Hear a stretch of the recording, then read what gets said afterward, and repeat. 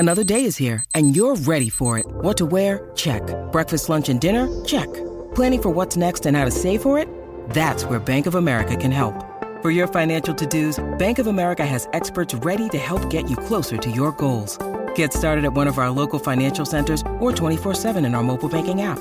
Find a location near you at bankofamerica.com/talktous. What would you like the power to do? Mobile banking requires downloading the app and is only available for select devices. Message and data rates may apply. Bank of America N.A., member FDIC.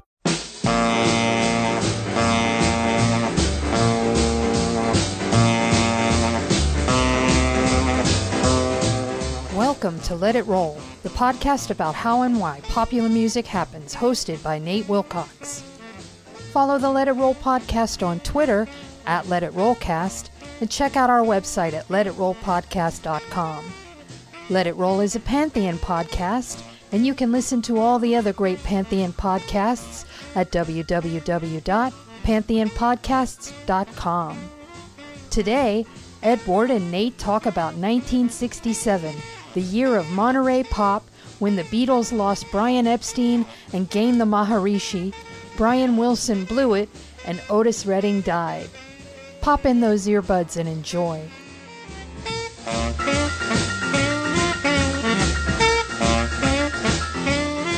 It's time to let it roll. I'm your host, Nate Wilcox, and I'm joined again by Ed Ward for the third of our 8 conversations about his book, The History of Rock and Roll, Volume 2, 1964 to 1977, The Beatles, The Stones, and the Rise of Classic Rock. Ed, welcome back. Thank you. It's good to be here. Yes, it's good to have you. And this is a fun one. This is Chapter 3. You called it, This is the Love Crowd, right? And we'll get to that quote before the end. But there's another image in the chapter I want to start with, and that's the rat entering the snake. Tell us what you meant by that. Well, after World War II, there was a large increase in the amount of births in the United States, and there were a lot more babies born, and those babies, of course, mostly grew up. And so their presence in the demographic was significant in terms of the entertainment they were after. They were after rock and roll, and they were present in large enough numbers that they were able to enforce that desire for a particular kind of music. And that meant that particular kind of music was selling better than other forms. So and then the image is of a snake swallowing a rat and the bulge appearing in the snake's body as the rat moves down towards the digestive process. And fittingly enough for 1967, it's close to the head of the snake. So there's a lot of head manipulation and mind expansion going on through this period. But the record company executives, they see this coming, although they don't quite know what to do with it. Absolutely. The great thing about the record industry is it was never able to understand what it was doing. And because of that, a lot of good stuff snuck in sort of under the wire and surprised the powers that be by selling. But at the same time, a lot of stuff that was sort of powers that be approved was selling at the same time. You had Herb Alpert, what you call his new brand of middle of the road MOR. You had the Association. The pop machinery was in gear, and sometimes it was clicking. Yeah. Oh, yeah. It was important that the business as a whole was making money and able to continue and to spend money on new talent. But even though the records are selling and, you know, a lot of the machinery is oiled up and clicking, AM radio is really starting to struggle with these new songs and new lyrics. Well, the problem is a lot of it was really long. You had, you know, Dylan did Like a Rolling Stone, which was the longest single ever released. And then along come the Doors with Light My Fire, which was like 8 minutes long. And the thing is that both of those performances, the fans wanted to hear the entirety of the performance. The Doors record didn't sound right, cut into a 3-minute excerpt. And then for some artists, like the Rolling Stones, their lyrics, they had to switch the A-sides and the B-side of the major single at the beginning of the year. Yeah, they the songs were definitely changing, and the kind of lyrics that people were writing were both more frank and more abstract, which were, I guess, would be the two trends at this point. And that's what the consumers wanted. And so, you'd have something like the Rolling Stones having to go on Ed Sullivan and change "Let's Spend the Night Together" to "Let's Spend Some Time Together." Even though Mick Jagger's rolling his eyes, he still makes the change. And they flip the record. So instead of that being the single in America, it's the Brian Jones recorder showpiece, "Ruby Tuesday," which is a very mellow song, but still with lots of subversive messages. I feel a certain amount of sympathy for the AM radio programmer of that time, because even something like the Association's "Along Comes Mary" is chock full of drug references. Right. It's true. I mean, it almost became a game of hide and seek, listening to the radio and trying to figure out who was turning on, man. And even somebody like Paul Revere and the Raiders, doing Kicks, a Brill building teen anthem all the way, claiming to be an anti-drug song, but sometimes just even talking about drugs set off the censors. So, it's just sort of a crazy time. And AM's difficulty in processing the rock revolution creates this opportunity for FM radio. That was part of the impulse there. The other part was that a lot of stations maintained an FM part of the spectrum, and they didn't really use it, or else they used it to duplicate their AM broadcasting. But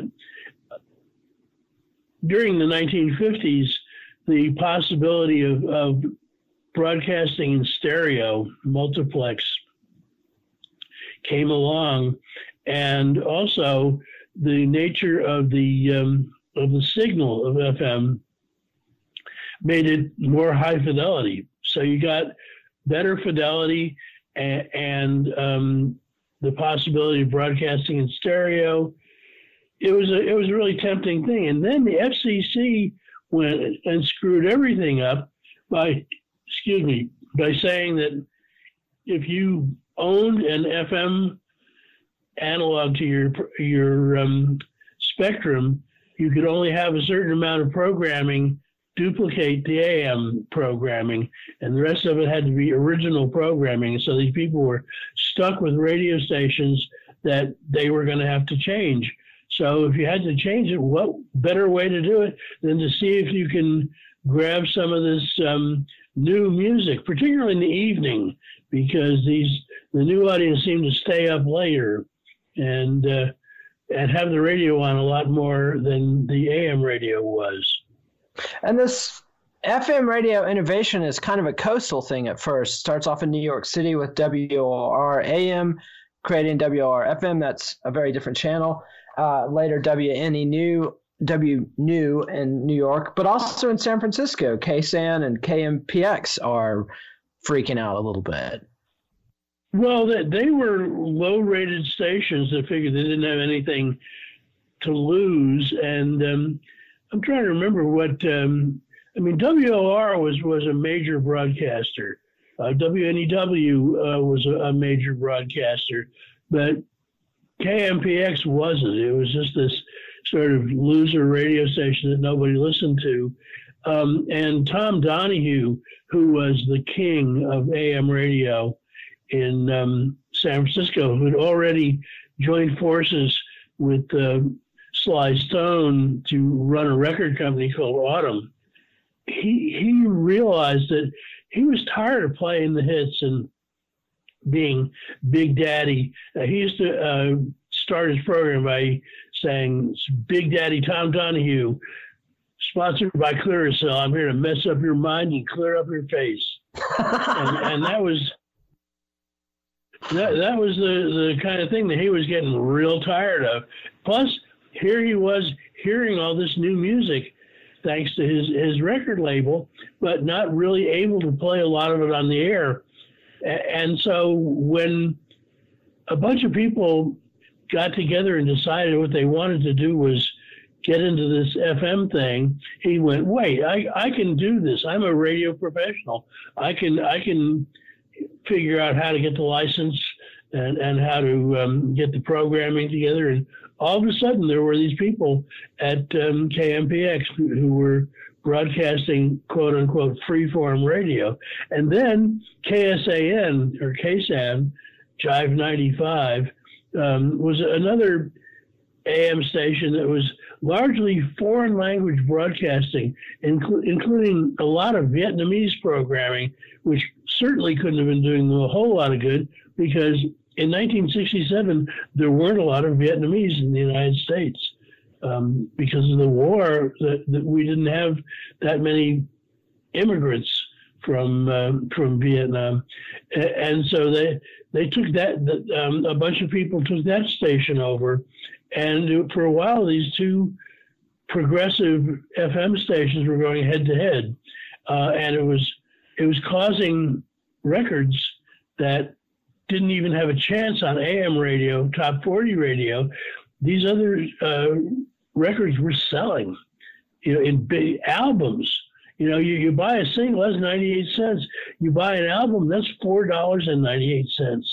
So obviously you could figure out which one you wanted to sell the most of.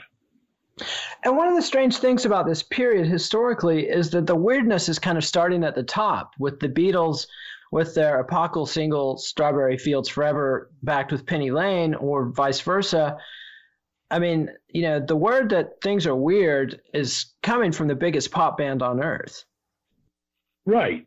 The Beatles actually also pioneered by appearing on Top of the Pops in Britain, not live, but with films that they had made with a Swedish director, illustrating, or not illustrating so much as expressing those two records.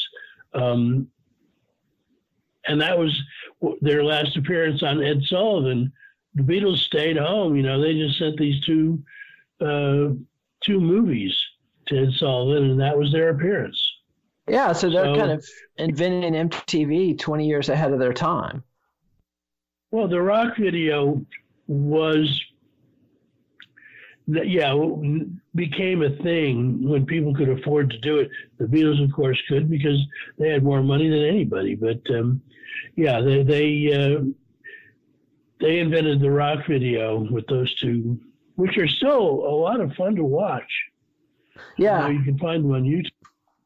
Those are still hit videos. And here's another song I'm going to cue up that followed quickly in the wake of the Beatles' psychedelic expansion. This is another English band, a band that wasn't a band when the song was recorded, but pulled one together quickly. This is Procol Harum and their hit Whiter Shade of Pale.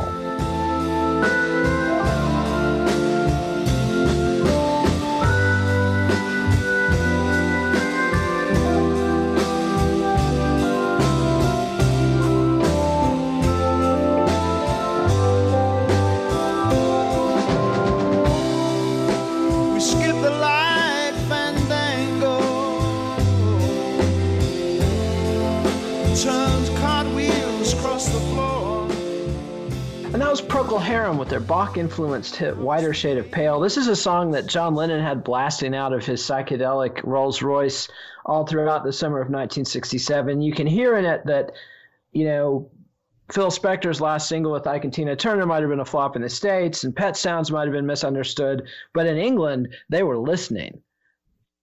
Yeah, and that was because there wasn't this variety of pop radio stations. You had BBC One, BBC Two.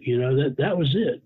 And there were pirate stations broadcasting from the waters around England, using transmitters that could pretty much blanket the United Kingdom, and that was another place where freeform radio was starting was with these pirate stations, Radio London and Radio Luxembourg, which actually was in Luxembourg. They were far more popular among the kids than the BBC was. For sure. And one of the points you make in this chapter is that the scene is still regional. And London, since we're talking about the Beatles and Procol Harum, you've got kind of multiple scenes. You've still got the mods represented by the Small Faces and the Who. The Kinks are kind of changing, though. The Kinks are going from, the hard rock Kinks that blew up in 65 and 66, and now they're suddenly becoming this very English Kinks, partly because they're banned from the States. Yeah, well, they knew they had to sell in England because of that, and they also, I don't know, I think Ray Davies always had a little bit of, I hate to say chauvinism, but this weird cultural patriotism in his system and dealing with things that were uniquely British, tea and things like that he was able to slip into these songs and have huge hits with the Waterloo Sunset. Waterloo Sunset. You really have to know London in order to get that song all the way. Yeah, and Dead End Streets talking about the Sunday Joint and stuff like that. That's just way over the heads of American fans. And meanwhile, there's an underground scene percolating in London, sort of epitomized by Syd Barrett's Pink Floyd. Yeah, Pink Floyd was the house band at one of the big psychedelic venues. The UFO Club, yeah. UFO Club. UFO, well, yeah. we have to distinguish what the Brits mean by a club. The UFO Club was a club in that it was like, say, the Beatles fan club. You could join it, but it didn't necessarily give you any privileges. The UFO met at the Roundhouse, which was just that, a roundhouse for trains that had been decommissioned and was now lying empty.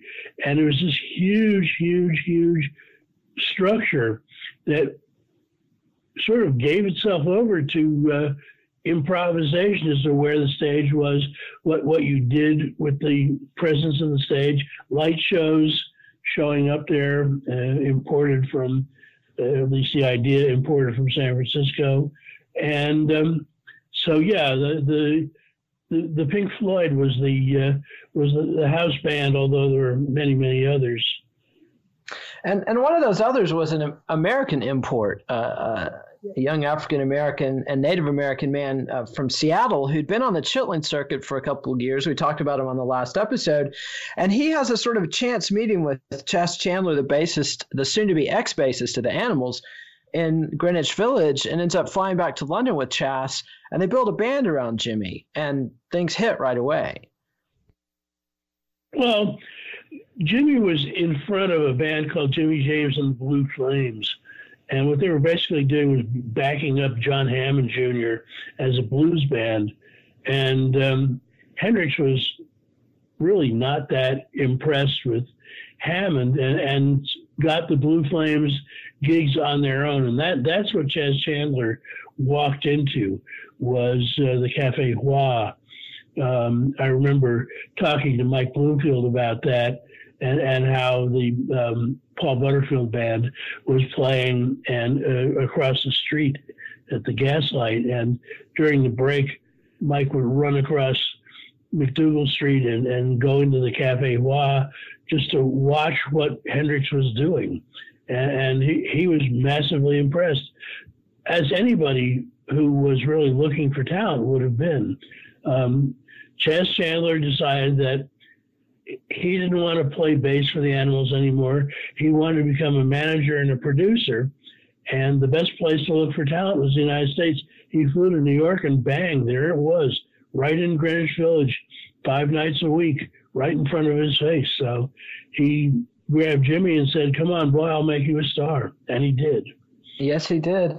And in America, the biggest scene kind of the legacy champion is still Los Angeles, which is big. You know, the Byrds blew up out of there coming off the Whiskey A Go-Go and the Sunset Strip in 65, 66. The Mamas and the Papas came to town around that same time, blew the doors off folk rock. And speaking of the Doors, you know, you had bands like Love and the Seeds, but a new band fronted by Jim Morrison really makes a mark. Well, the Doors were popular because they had a charismatic frontman. Although there are people who saw Love in their glory and say that Arthur Lee was just as great a frontman as Jim Morrison, his problem being that he was black and also refused to leave town. He wouldn't tour. Well, he wasn't that ambitious. He was more into sitting up in the canyon and gobbling acid.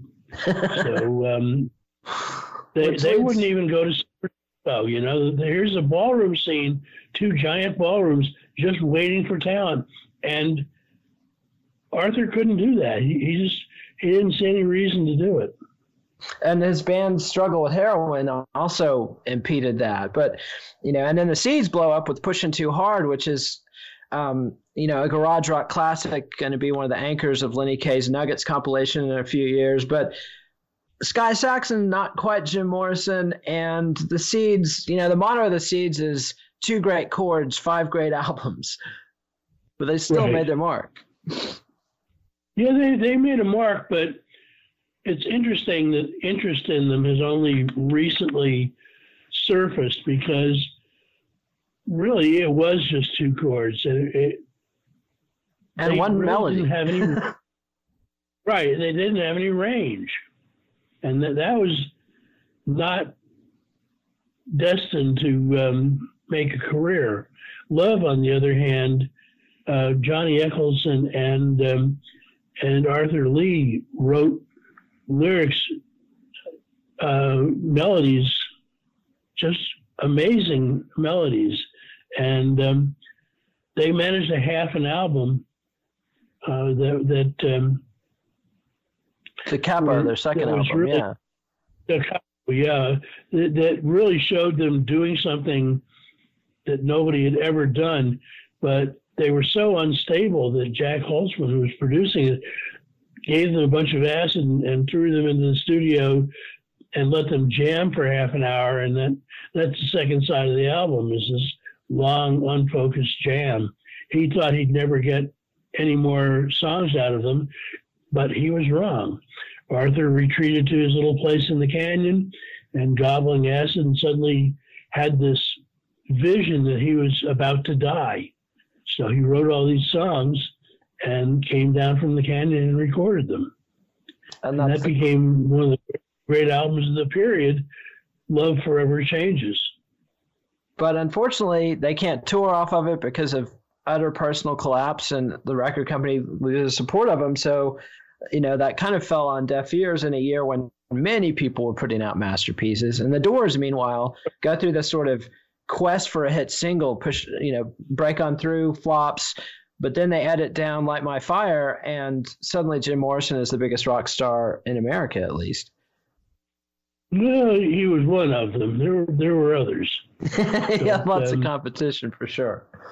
I'm sorry, I'm just not a Jim Morrison fan.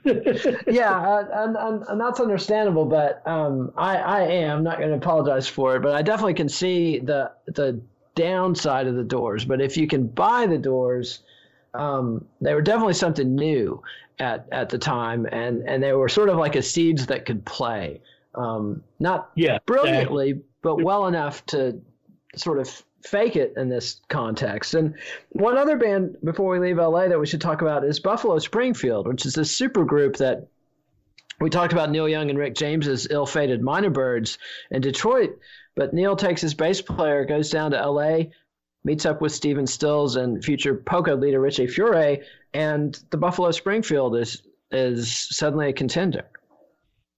Yeah, they were the first great country rock band, and some of that had to do with the fact that they had 2 veterans of the folk scene, Stephen Stills and Neil Young, in the band, who were sort of going head to head writing great songs and with a band that could play them. So it was a pretty heady time to be around the Los Angeles.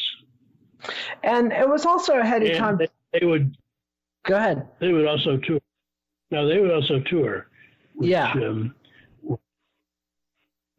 And they toured hard but they again struggled with personnel difficulties because of the mercurial Neil Young.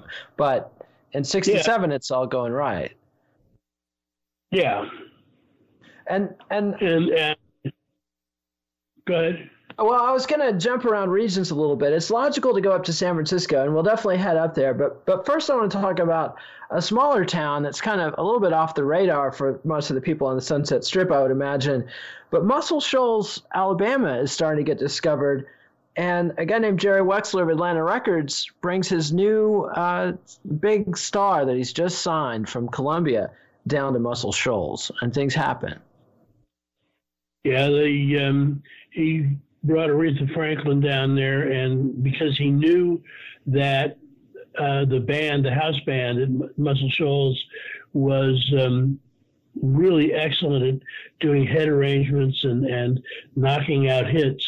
He just knew they didn't have anybody with the gargantuan star power that Aretha had. It was also a pretty well-kept secret that most of the Muscle Shoals band were white, and that caused a bit of a blow-up.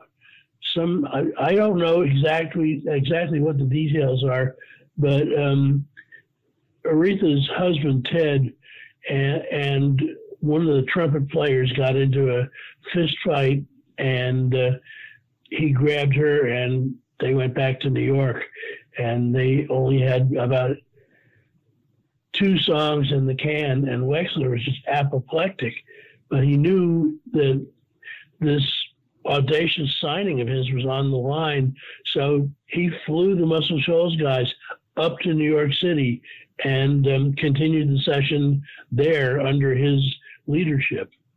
And let's hear that first song that they recorded in Muscle Shoals, one of the 2 they managed to get down, and this is Aretha Franklin's I Never Loved a Man the Way I Love You.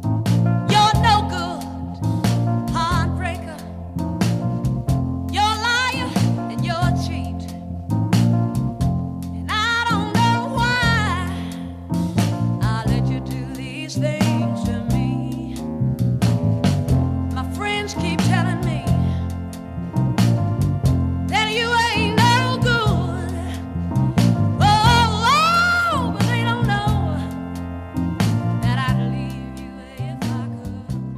And that was Aretha Franklin, backed up by the famed studio band, doing I Never Loved a Man with Spooner Oldham on organ. And you can hear from the first notes that this is new and this is happening, and radio and the public responded immediately. Yeah, it was an incredible hit. And it was interesting that in the middle of psychedelia and all this searching and improvisation with lyrics and forms, that something as straightforward as this could get that big on the radio. But it was also pretty much teenage America's most recent encounter with the black gospel tradition, which Aretha had come out of. And I think that reached a lot of people that were ready for it. Absolutely. And, Muscle Shoals had been hitting with Percy Sledge around the same time. Wilson Pickett had been basically booted out of Stax in Memphis and had to come down to Muscle Shoals, but he's still cutting big hits with Atlantic. And Stax up in Memphis, one of the things you mentioned is that the scene is regional and it's integrated, and probably no place was more integrated than Stax Records around this time. Well, I would say that Muscle Shoals was more integrated, but the fact that the core of the Stax house band was Booker T and the MGs, which were 4 guys, 2 white and 2 black, who played together like one person, controlling, all the instruments. They were an incredible band, and once again they had a knack for arrangements and ways of looking at things. You listen to the Booker T and the MG's albums from that time, and you'll hear songs you never want to hear again played brilliantly, like Summertime. The version of Summertime that they recorded is unbelievable, and yet it's been recorded millions of times before. Or a song like More, which was the theme song for Mondo Cane, a weird Italian movie, that they just grabbed it and they said, oh, we can do something with this, and they did. Absolutely. And at the same time, they're backing up Sam and Dave, who are going on this run with the songwriting team, Isaac Hayes and David Porter, and just blowing it out with massive hits like Soul Man and Hold On, I'm A-Comin'. There was so many people recording at Stax that there were really great performers who basically slipped between the lines that are mostly forgotten now. There was Mabel John, who had what I think is one of the greatest soul records of all time. Your Good Thing Is About to End. It has this menacing horn chart in it that underlines the message of the lyrics, and yet it wasn't a big hit. I guess it was a R&B hit. She wasn't even really signed to Stax, apparently, because she was working. She was from Detroit, and she was working some with Motown. She was Berry Gordy's chauffeur for a while.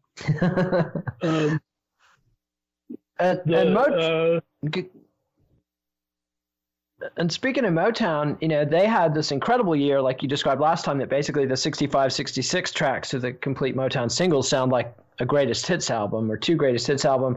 And in 67, they're still putting out incredible songs. Like the Temptations have their last run with David Ruffin singing lead vocals on songs like I Wish It Would Rain. And you've got multiple versions of I Heard It Through the Grapevine, first by Gladys Knight and the Pips, and then later by Marvin Gaye, that are really incredible, absolutely at the forefront of everything that's going on at this time. But all the same, Motown's a little bit down, and part of that has to do with Hall and Dozier Holland going on strike towards the end of the year. Right. They were a rare songwriter producer entity, and Berry had this weird. Berry Gordy's innovation was that he had been working in the auto factories, and he knew how assembly lines worked, and he sort of applied that way of doing business to making records, and it worked. On the other hand, anybody who's worked in a auto factory will tell you that sometimes workers get unhappy on the line and they go on strike, and that's just what Holland, Dozier, and Holland did. They began to look into the business end of what they were involved with and realized they weren't getting nearly what other songwriters, white or black, were getting, and so they stopped producing. And Motown ultimately recovers from this, but there's definitely a feeling, and that in combination with the emergence of soul, real soul, like Aretha Franklin and Otis Redding at Stax and others, that Berry Gordy had always been resistant to, in combination with the psychedelic movement and the move to albums, Motown had to adjust, and we'll talk in upcoming chapters about how they did that. But in the meantime, there's another couple regional scenes in country music where Bakersfield, California is still giving Nashville a run for their money, and Buck Owens and the Buckaroos are still going great guns, but there's a new hero has emerged in Bakersfield in the person of Merle Haggard. Right, Haggard had been playing around the scene in Bakersfield for a long time, and had made a couple of unsuccessful records there. But because the head of Capitol Records was himself a country musician, it was fairly easy for people from that scene to get signed because they were basically in suburban LA. Capitol was based in Los Angeles, and it was easy to go out and see them at clubs like the Palomino up in North Hollywood, or the Blackboard in Bakersfield. And so California country scene appeared that was a bit more rock oriented. The bands were smaller and much like a rock band, guitars, bass, drums, maybe a piano, maybe a steel guitar, very rarely a fiddle. And that was exactly the kind of thing that Haggard could step right into, and did. And he also wrote extraordinary songs, which Buck Owens didn't do. Yeah, I mean, Buck wrote some great hits, but they don't add up to anything. Haggard was building a myth with songs like Mama Tried and Lonesome Fugitive that creates this persona of a man fighting against the law and on the run, and just goes on this brilliant run that's going to take a weird pop cultural turn in a couple of years. But for now, Haggard's pretty much sort of the left wing of country music. And meanwhile, Nashville is still countrypolitan. Chet Atkins still in charge. He's still kind of keeping a thumb on Willie Nelson and Waylon Jennings, who are struggling to make their mark. But things are getting weird in Nashville, too, with one of the biggest news stars in country music is a guy named Charley Pride. What made Charley Pride so different from the usual country star? What made him different? Yeah. He was black. He was black. He somehow talked his way into opening for Willie Nelson on the road, and Willie listened to him and thought, wow, he's good. So he championed him being signed by RCA, believe it or not. And right out of the box, Charley had a hit, and people didn't know that he was black. And in fact, the early records he made were labeled Country Charley Pride because his picture was on the cover of them. And at a couple, 3 hits in, then he reveals he's black. And at that point, it was pretty handy for the country music establishment during a time of massive cultural change in the South to say, hey, we're integrating too. And Charley goes on to have, a Hall of Fame career. A gigantic number of hits. And I guess he's still, playing on the road a little bit at least. But country music had always been a part of black culture, partially because of the incredible reach of some of the country music programs like the Grand Ole Opry. It wasn't easy. Well, you basically didn't hear black music on the radio in the South, and so a lot of black people who grew up in the South knew that you could turn on the radio and hear music, but not their kind of music. So they adapted. I was just thinking. And they sort of adapted. You get somebody like Arthur Alexander, or to some extent Percy Sledge, down there in Muscle Shoals, who their backgrounds, what they thought of as good songwriting, was very, very heavily influenced by country music, and there were some artists like Bobby Bland, who was from Memphis, who they put out country albums. There were songs that were adaptable to a soul treatment. Absolutely. And also women in country music are making a big mark, with Dolly Parton emerging still under the wing of Porter Wagoner at this point, but she's definitely on the scene.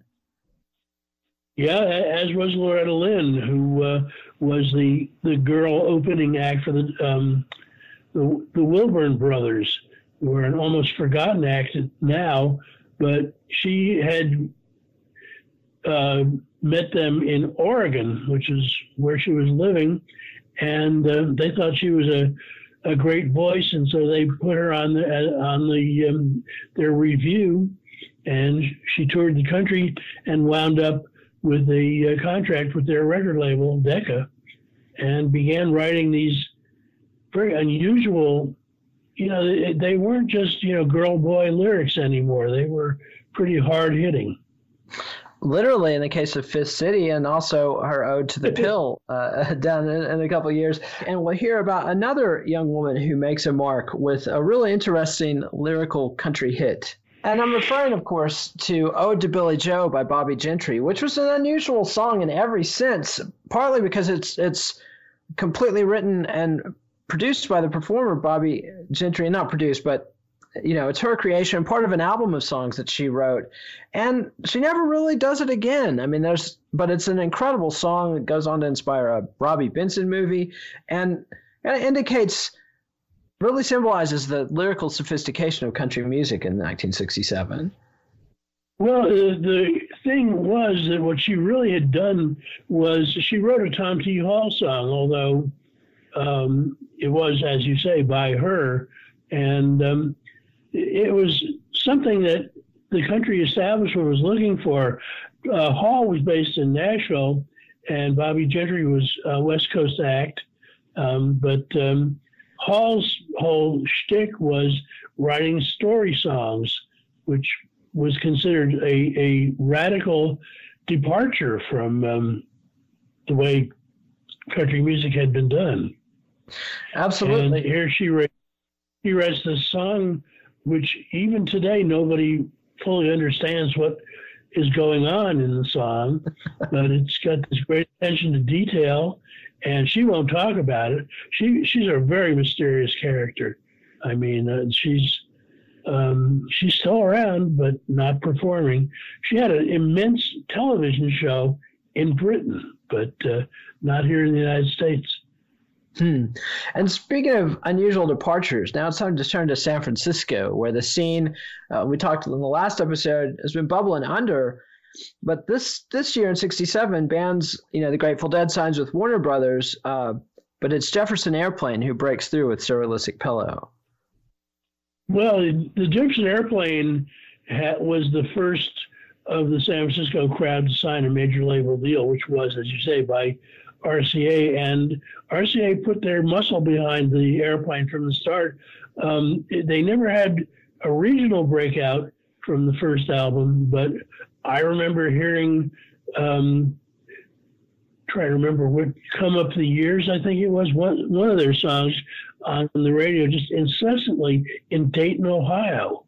And it never occurred to me that they weren't giant rock stars anyway. Then along comes Surrealistic Pillow, which the band hated, but it enabled them to record a couple of songs that they thought were pretty good, and which they had inherited from their new female singer, Grace Slick, from her previous band, The Great Society. And so Somebody to Love, White Rabbit, those were very big hits. And if you watch the footage of them on Dick Clark that year, it's almost like a preview of the Manson family. I mean, Grace Slick is a radical entity in 1967 on television. Well, yeah, it was well known that she had gone to prep school with Richard Nixon's daughter, and she was like this upper middle class kid from San Francisco who was weird and freaky, and she was a great front person for the Airplane, and balanced their other vocalist,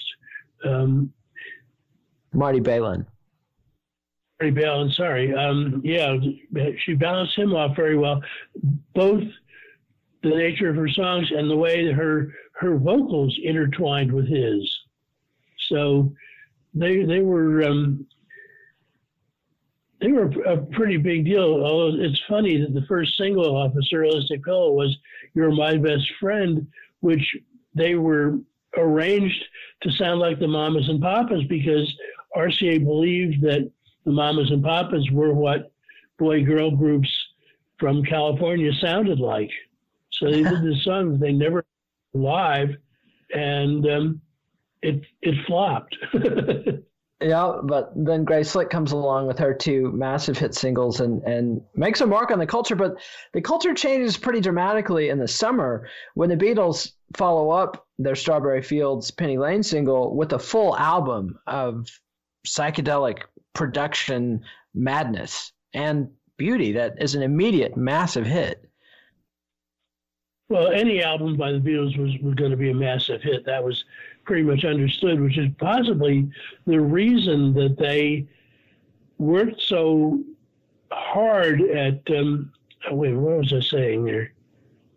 Worked so hard at changing. I mean, you know, they did the opposite of Elvis, and they had kept changing and kept changing. And Rubber Soul and Revolver both had, I mean, they definitely weren't flops. They were both massive sellers, but there was a minute there where Herman's Hermits in '67 were outdrawing the Beatles on the road.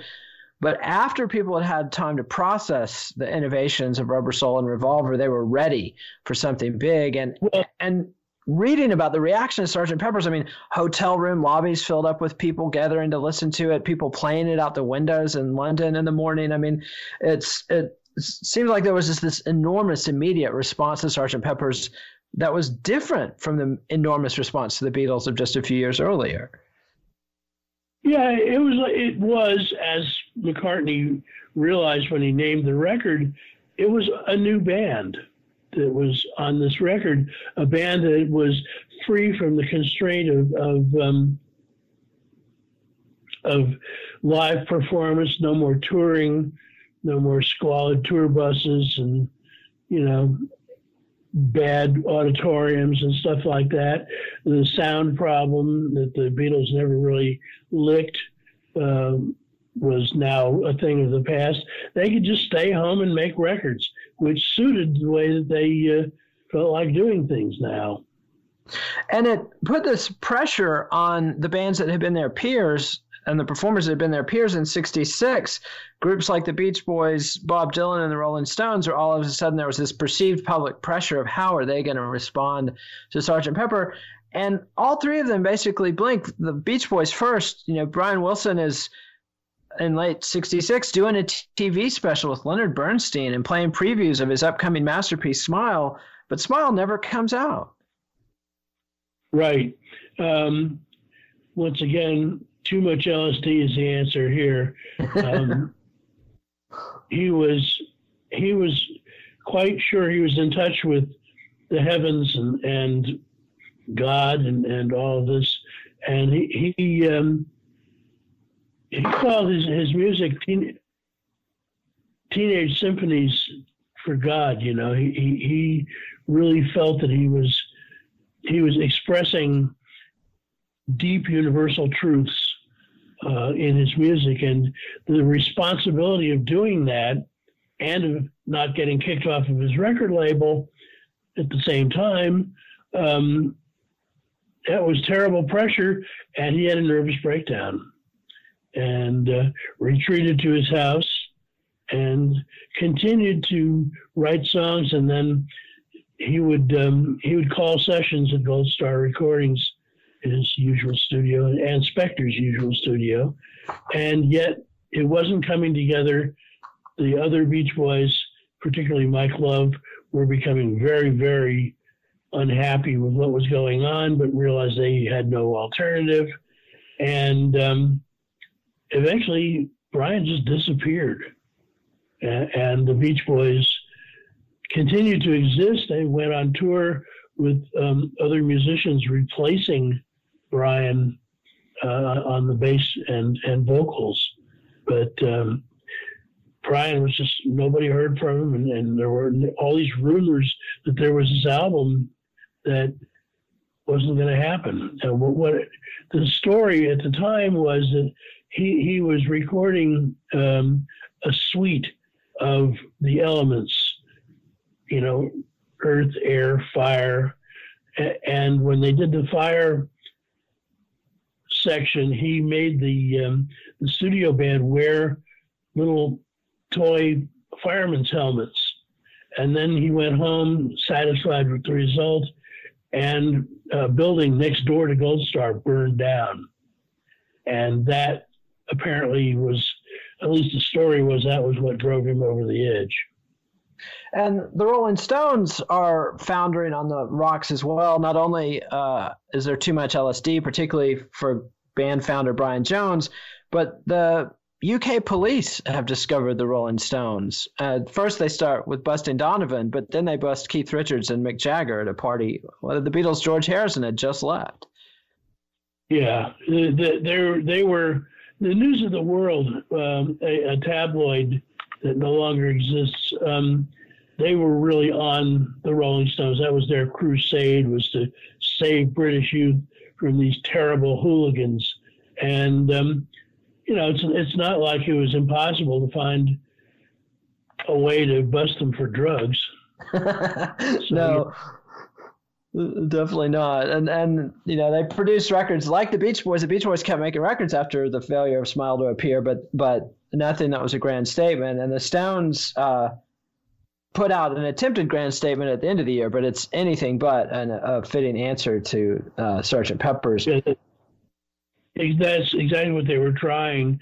I mean, Satanic Majesties was a very interesting album. It had some good material on it, but it just didn't have that cohesiveness of Sgt. Pepper. It didn't really, it wasn't a hit record. It had a couple of really unbearable jam tracks on it that nobody could make their way through twice. And there was a lack of pop feeling, I think, was part of what the problem was. And they'll sort themselves out in 1968. But in the meantime, Bob Dylan retreats from view after a really chaotic tour of England in 66. And, his double album Blonde on Blonde that is one of these epic masterpieces that sets people thinking that, oh, well, Dylan's definitely going to have to respond to Sgt. Pepper's. But instead, there's a motorcycle wreck, and he retreats to Woodstock and the house of his friends, the band, to cut a lot of songs that are not released in 67.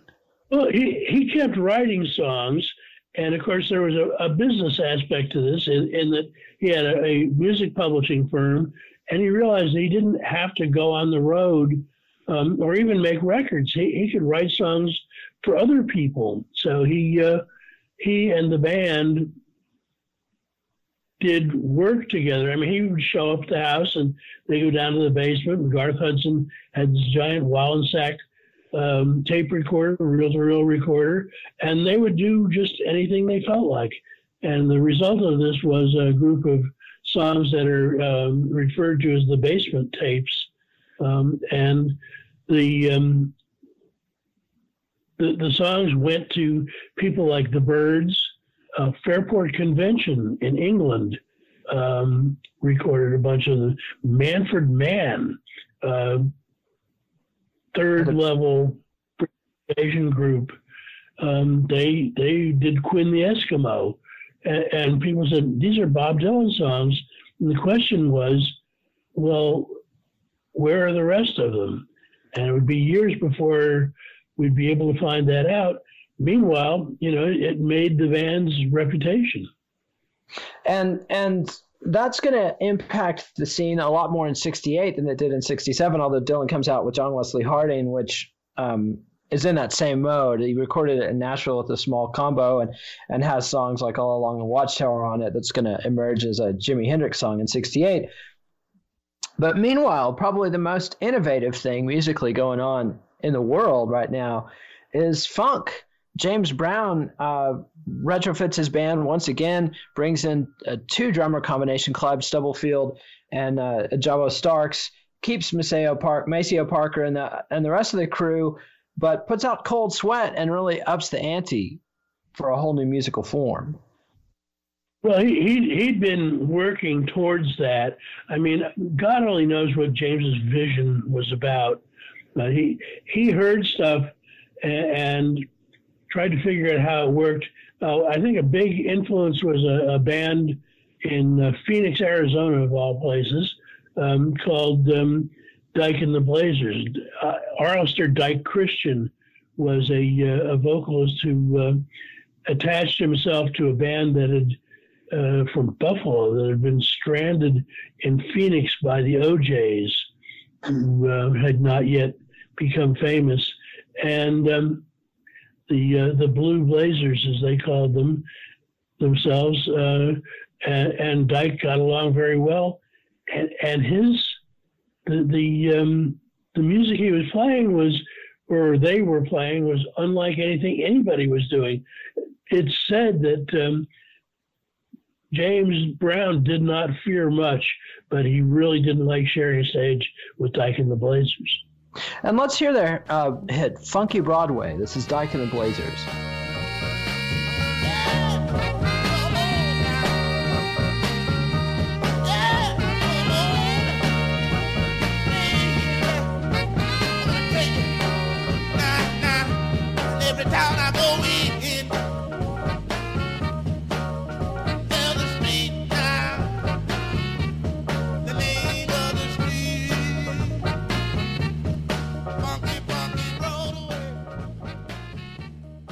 And that was Dyke and the Blazers putting the word funk into a lot of people's vocabulary with Funky Broadway.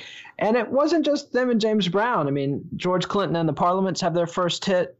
They moved to Detroit and record I Just Want to Testify. They couldn't get on Motown, but they did get on a label and get it out there. And Sly Stone in San Francisco is also cutting wax and staking out, planting his flag in the funk stakes.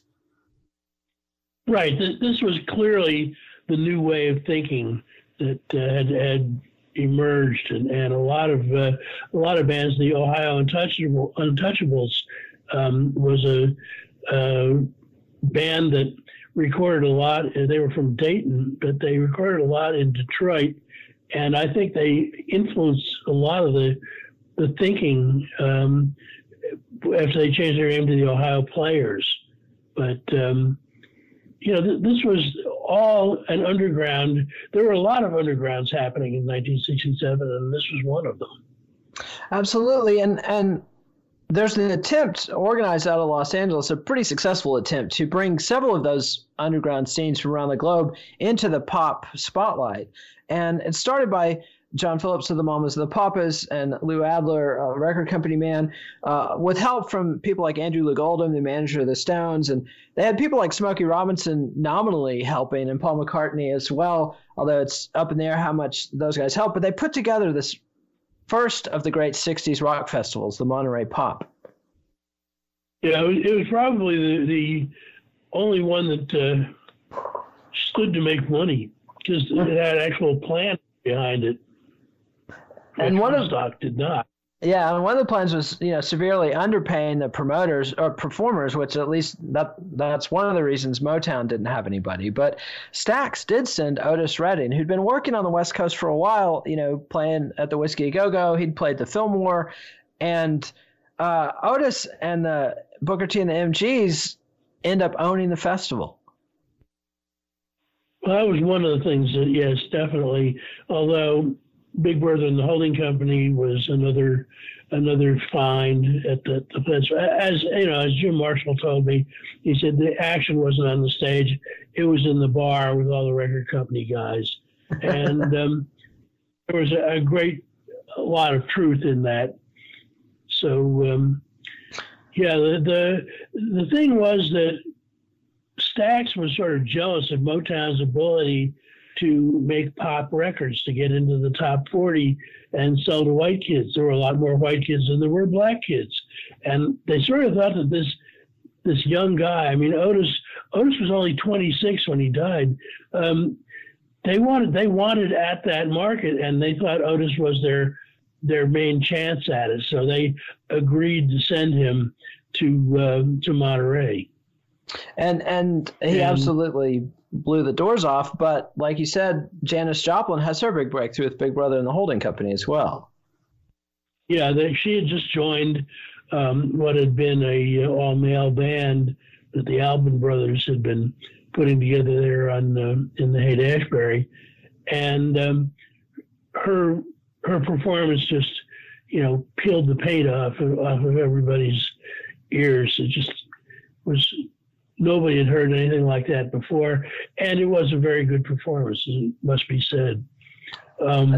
and got her band signed to Columbia, where Clive Davis has just taken over, and they break through. But also, two groups from England come over, and after a fight about who's going to have to follow the other, both The Who and Jimi Hendrix set the stage on fire.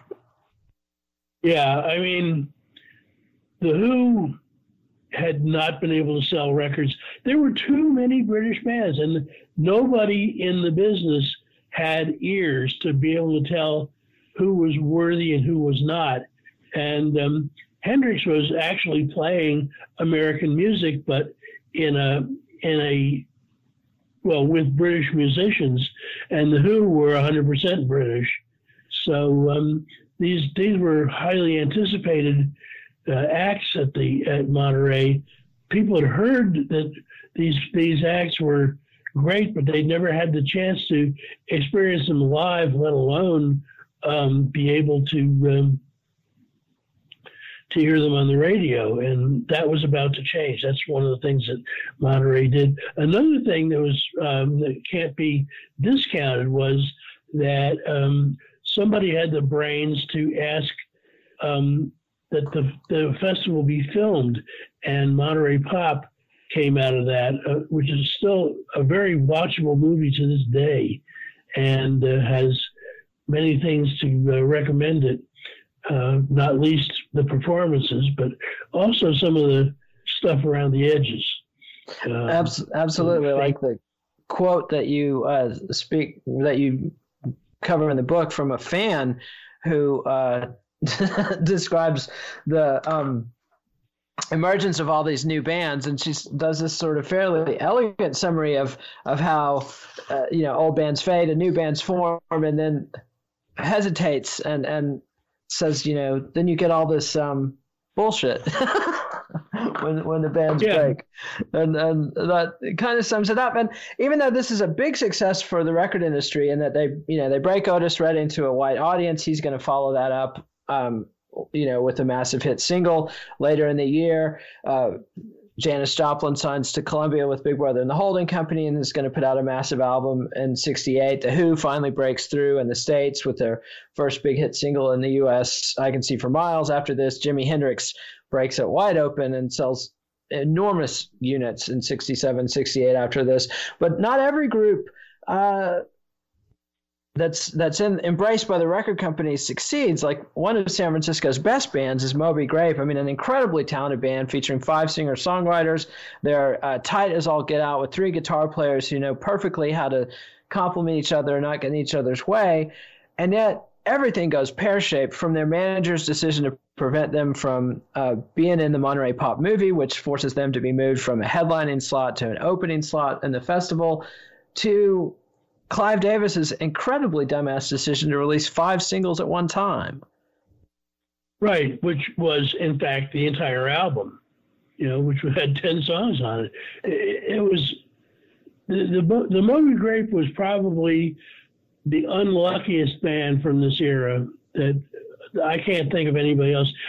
They had this huge release for the album, this party, and the band ran off with a couple of teenage girls and got busted smoking pot in the back of their van. And I mean, all this party and there too many records, and it really didn't work. And it's a shame, because as you say, they were one of the most incredible bands from this era, and they're still very little known. Yeah.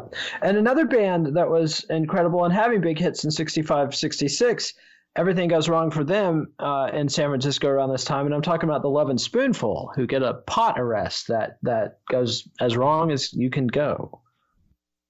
Right. The Spoonful was interesting because they were the only successful band in this era from New York City. New York prevented itself from having a decent rock scene by their cabaret licensing laws, where you had to have a cabaret card in order to play any place that served alcohol.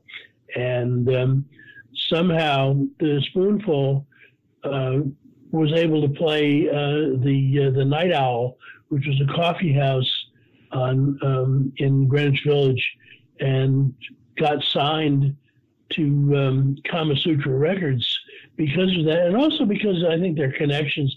And once again, this is a band that came together because of Mama Cass from the Mamas and Papas, who was the great saloniste of the folky movement. And so, well, I mean, not denying that Spoonful had great songwriters and were able to play their instruments, but yeah, they had their little run-in with the law in San Francisco. A boycott movement spread through the because they snitched.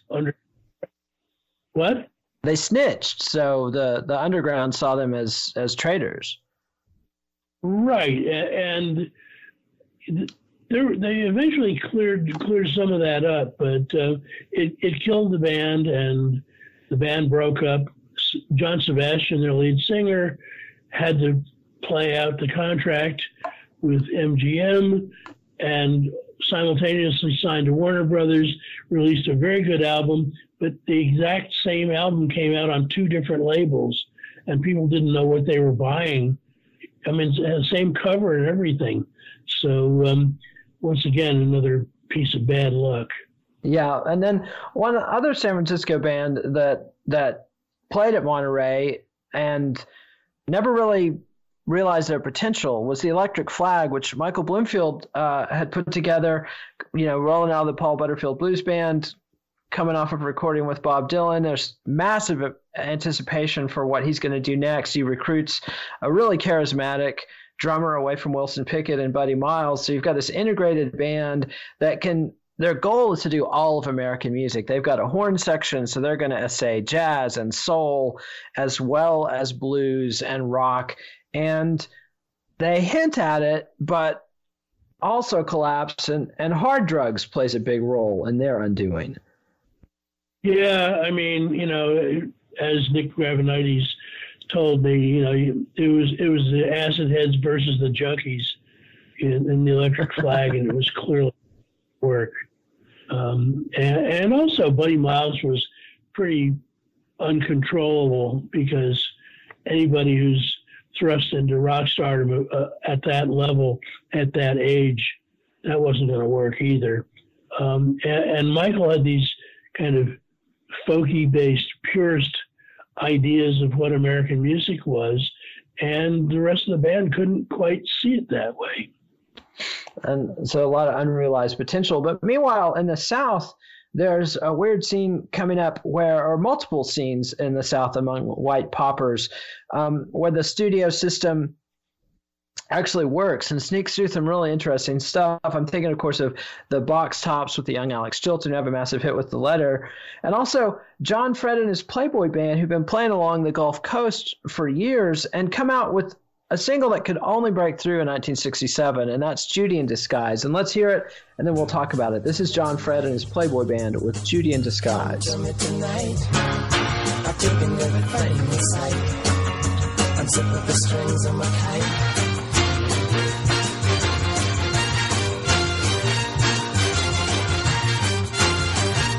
Judy in the sky, hey, that's what you are. A lemonade pie, hey, got your brand new car.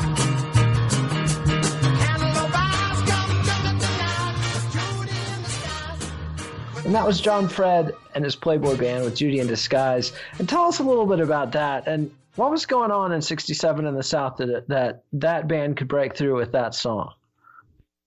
Well, Bloomfield's idea of a band with horns was hardly unique, but he knew nothing about what was going on in the South.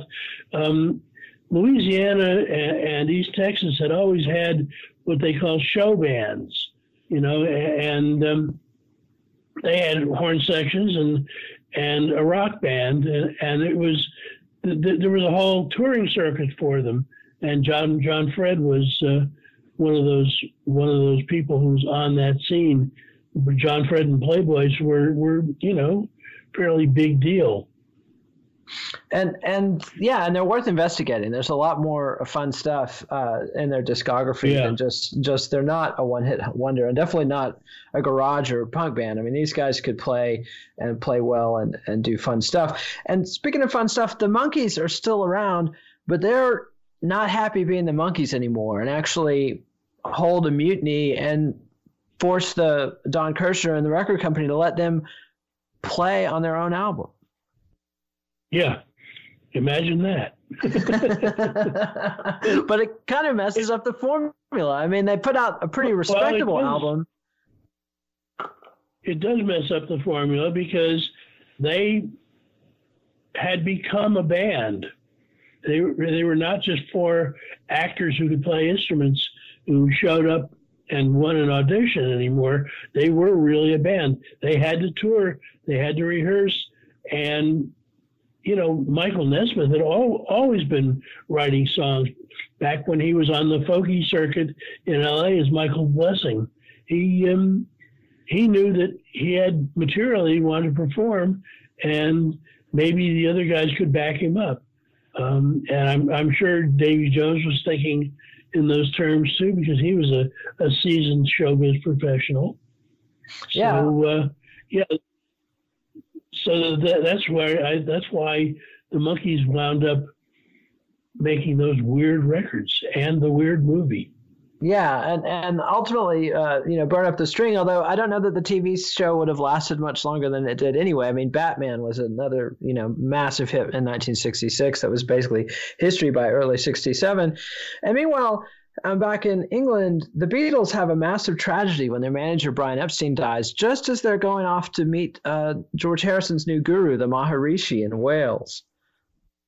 Right. They actually had done that, and they received the message about Brian's death while they were on the retreat or whatever it was.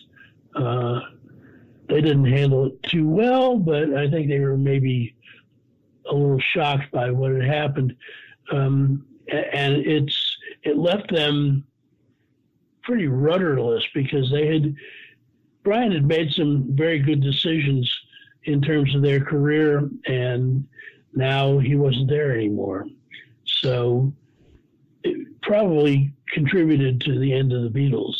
Absolutely. I think there's no doubt. And, Brian Epstein takes a lot of heat because of the publishing deal that they signed, which actually to me, and, Mark Lewison insists that in terms of 1963 for a group that had no track record, they got one of the best publishing deals, you could possibly get. From their second single, they had their own publishing company that they owned, 40% of, which is pretty exceptional for the time. He did sign away their merchandising rights, absolutely got fleeced on that one, and that was gazillions of dollars that they slipped away. But otherwise, like everybody else, he was inventing things as he went along. Yeah. So, the publishing, great idea. The merchandising thing was not a great idea.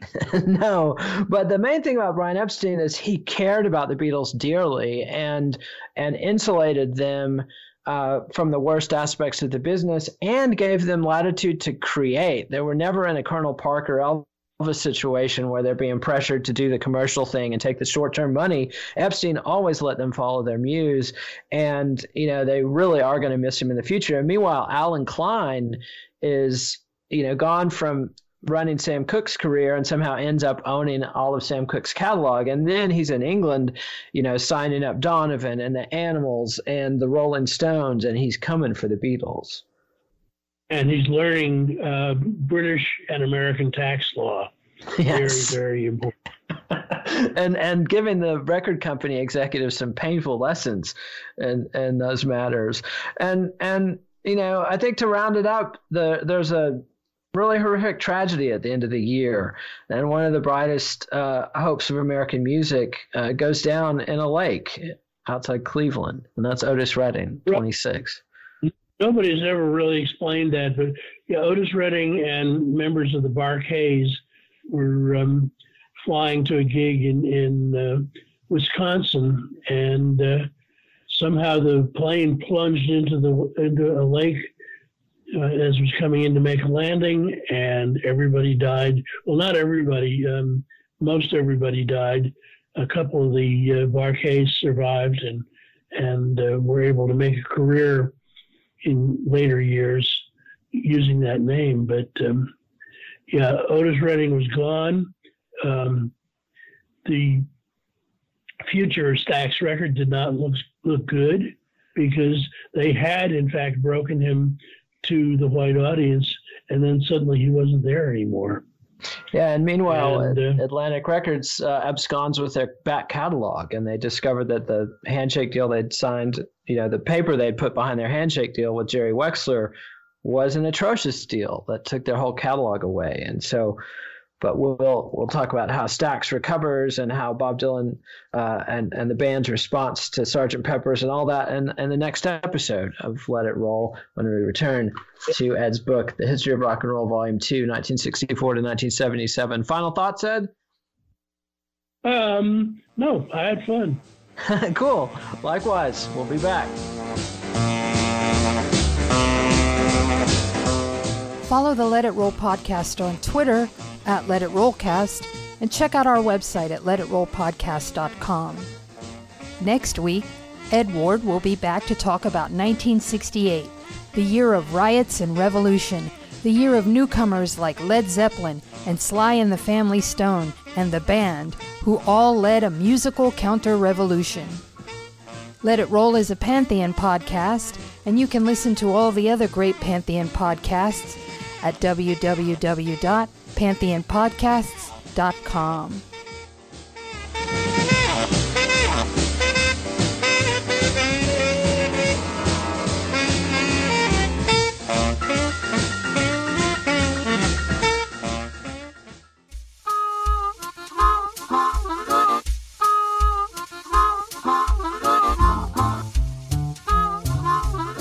The History of Rock and Roll, Volume 2, 1964 to 1977, The Beatles, The Stones, and the Rise of Classic Rock is published by Flatiron Books. Please support our show by ordering via the Amazon referral link on our website, letitrollpodcast.com.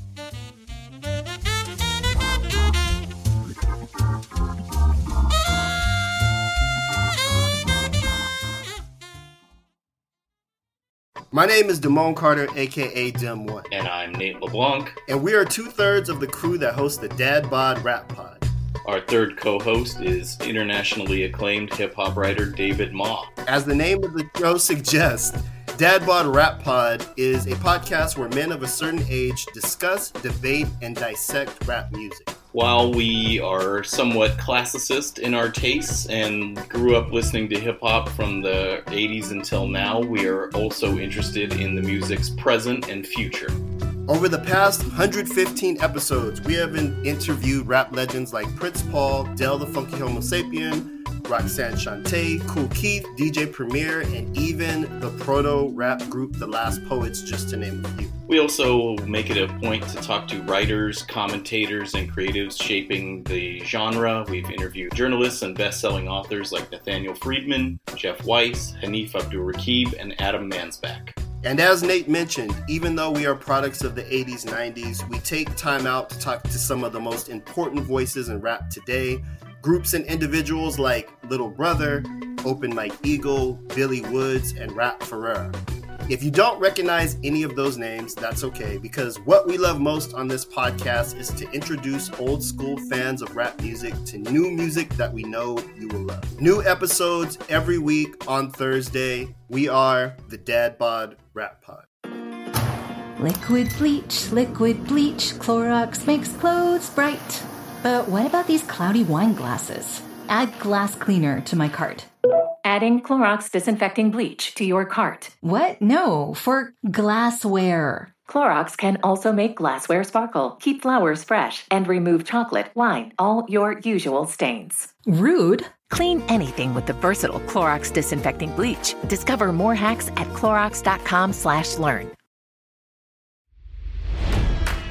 It's NFL draft season, and that means it's time to start thinking about fantasy football. FantasyPoints.com features industry-leading experts and prognosticators using proprietary hand-charted data to help you score more fantasy points. FantasyPoints.com is the place to go for whatever kind of fantasy football you play. Whether you play fantasy football, daily fantasy sports, or do a little bit of everything, Fantasy Points has the meticulously researched content to guide you to victory. And why wait for the fall? Fantasy Points also covers the new spring football league, the UFL. Join the guru, John Hansen, Scott Barrett, Joe Dolan, and other massive names in the fantasy football universe with an exclusive offer. Use code Pantheon for 15% off any Fantasy Points package, including the all-in package, with access to every article, tool, and data nugget that Fantasy Points has to offer. That's FantasyPoints.com and code Pantheon for 15% off at Fantasy Points. FantasyPoints.com, code Pantheon. Score more fantasy points.